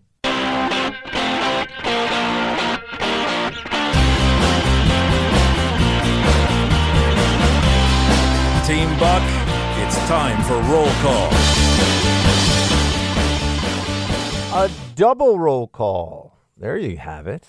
It's Friday, so I felt like we should just get into it. Joseph, you write, hey, Buck, I have a great a cappella group name for you. Only problem is you have to find a guy named Tim to partner up with you. The name would be Tim Buck 2. Get it? I cracked myself up. Your show is great. Joseph, thank you so much. Tim Buck 2 is actually not a bad a cappella group name, I'll be honest with you. But it would really be an a cappella duo. So and our call screener here today is actually named Tim. So you've captured the zeitgeist of the hut right now, my friend. Rob writes, Buck, I gotta say you are like a plumb bob, perhaps a speed square. Bottom line, you are the level that keeps America on the straight and narrow. Thank you for your tenacity. You are chosen for this time. Out of the mouth of babes comes truth and wisdom. P.S. Beef and broccoli, Rob. All right, Rob. I think there's a lot of wisdom in there. I can't say for sure, but I think there's a lot of wisdom in there. So I will just say thank you so much, and yay. Much appreciated. Very kind of you to have those thoughts that you shared. Bill. Hello, Bill. Hey, Buck, excuse the short notice. Could you do a live shot on the... Oh, no, Bill, I'm so sorry. I'm just getting this now. Bill asked me to call into his show, and I can't call into his show. But thank you for the opportunity, Bill. This is... People, you got to... I don't get to the Facebook fast enough. There's so many messages. But, Bill, I'll write you back as soon as I can. Jason. Hey, Buck, love the montages and sound clips. Is there a way those could get posted somewhere, or perhaps the times of the podcast so I can re-listen? Lots of times I try to tell my wife about some segment, but I can't find it again on the podcast. John, what is he? I don't really know what he means by that. Is there a way we could get those posted somewhere so we can re-listen? So they just want the montages separately? I guess. I don't know. Yeah, we posted as a whole show. I don't know, Jason, where we could do that. Let me think about it, Jason. Let me think about it. Look, I'm in the people-pleasing business. So if Jason and some of the folks in the hut want a separate place for the sound montages, well, then maybe that's what we'll have to do. David. Hey, David. He writes something here that I don't know what this is. I'm going to go next to Michael. Yo, Buck, OSS, shields high. A strange discussion has started among my friends who are quite diverse in political leaning, and I wanted your thoughts. The entire group keeps discussing Dwayne "The Rock" Johnson as a potential presidential candidate for 2024, and it is a discussion that will not die. I have friends that range from solid left to Trump Republican. All of them have no objection to a vote for the man. I suddenly stopped and realized The Rock may be the only candidate to achieve the impossible, a presidential win without a party. It sounds insane, but it keeps looking like a real possibility. Do you think this insane thing could happen? Also, I think you should set up a couple of cameras in the studio and record the daily radio show. Many local guys do that type of thing in these parts. Nothing fancy, just video of you and the hut crew doing your thing. Thanks, and shields high. Well, Michael, I'll deal with the end part of this first. Yes, we are thinking about doing that. That's why I've been doing some of the Facebook Lives here in the hut. So you are ahead of the curve on that, to be sure. And then also, as to your question about The Rock, I got to say that, yeah, I could see The Rock being a formidable presidential candidate. As crazy as that sounds, let's all understand this. In the era of Trump, nothing can be considered impossible in politics now, really, right? I mean, within reason. But it has completely changed the Overton window of acceptable political candidates for discussion. It's definitely, to say, oh, that would never happen. Really? Oprah would never run? Really? You sure? Would you bet your life savings on that one? I doubt it, right? It's just too tough. We just don't know. Next up here, Paul writes, he's talking about the Facebook Live. Paul, thank you so much for the advice here on the Facebook Live. I do not have time to get to the whole message now, but I will get to it soon. And I have some other notes here from folks. Charlene wrote in, hey, Buck, here you go. I thought when you saw this, true facts about the sloth. Huh. I'll have to watch that one, too. Buck, I've begun a discussion over cigars with a very liberal millennial. His girlfriend turned hostile when she discovered my politics and voted for Trump. We've continued the discussion over email and plan to get back together since, in his view, I'm the only thoughtful Trump voter. He said he wanted to learn more about the basis of my positions and asked for some recommendations of books. Do you have any recommendations, especially of books that present the conservative and Trump and also temperament similar to how you present yourself and your ideas? I look forward to hearing back from you. Best regards, Ed. Ed, read Bastiat the Law, The Road to Serfdom, and Reflections on the Revolution in France. All right, I got to close up the hut. We're going over. Everybody have a great weekend. See you Monday. Shields high. Look, you need a good security system in your home. That much is clear. But what you don't need is to get locked up with the fine print in some long-term contract that you don't want. You don't want bad customer service, and you really don't want a system that you can't really understand, that doesn't work as advertised. Simply Safe solves all of this. Simply Safe has gotten an A-plus rating with the Better Business Bureau for 10 years running. They've got over 40,000 five-star reviews online. I've got a Simply Safe system at home. It not only is easy to use, it's very user-friendly, it also looks good in your apartment. It runs off your Wi-Fi, folks. It's so straightforward. This is the only security system you want. Go check it out for yourself and see. Learn more about Simply Safe today at simplysafe, S-I-M-P-L-I, safe.com/buck. That's simplysafe.com/buck to protect your home and family with an A+ security system. Simplysafe.com/buck.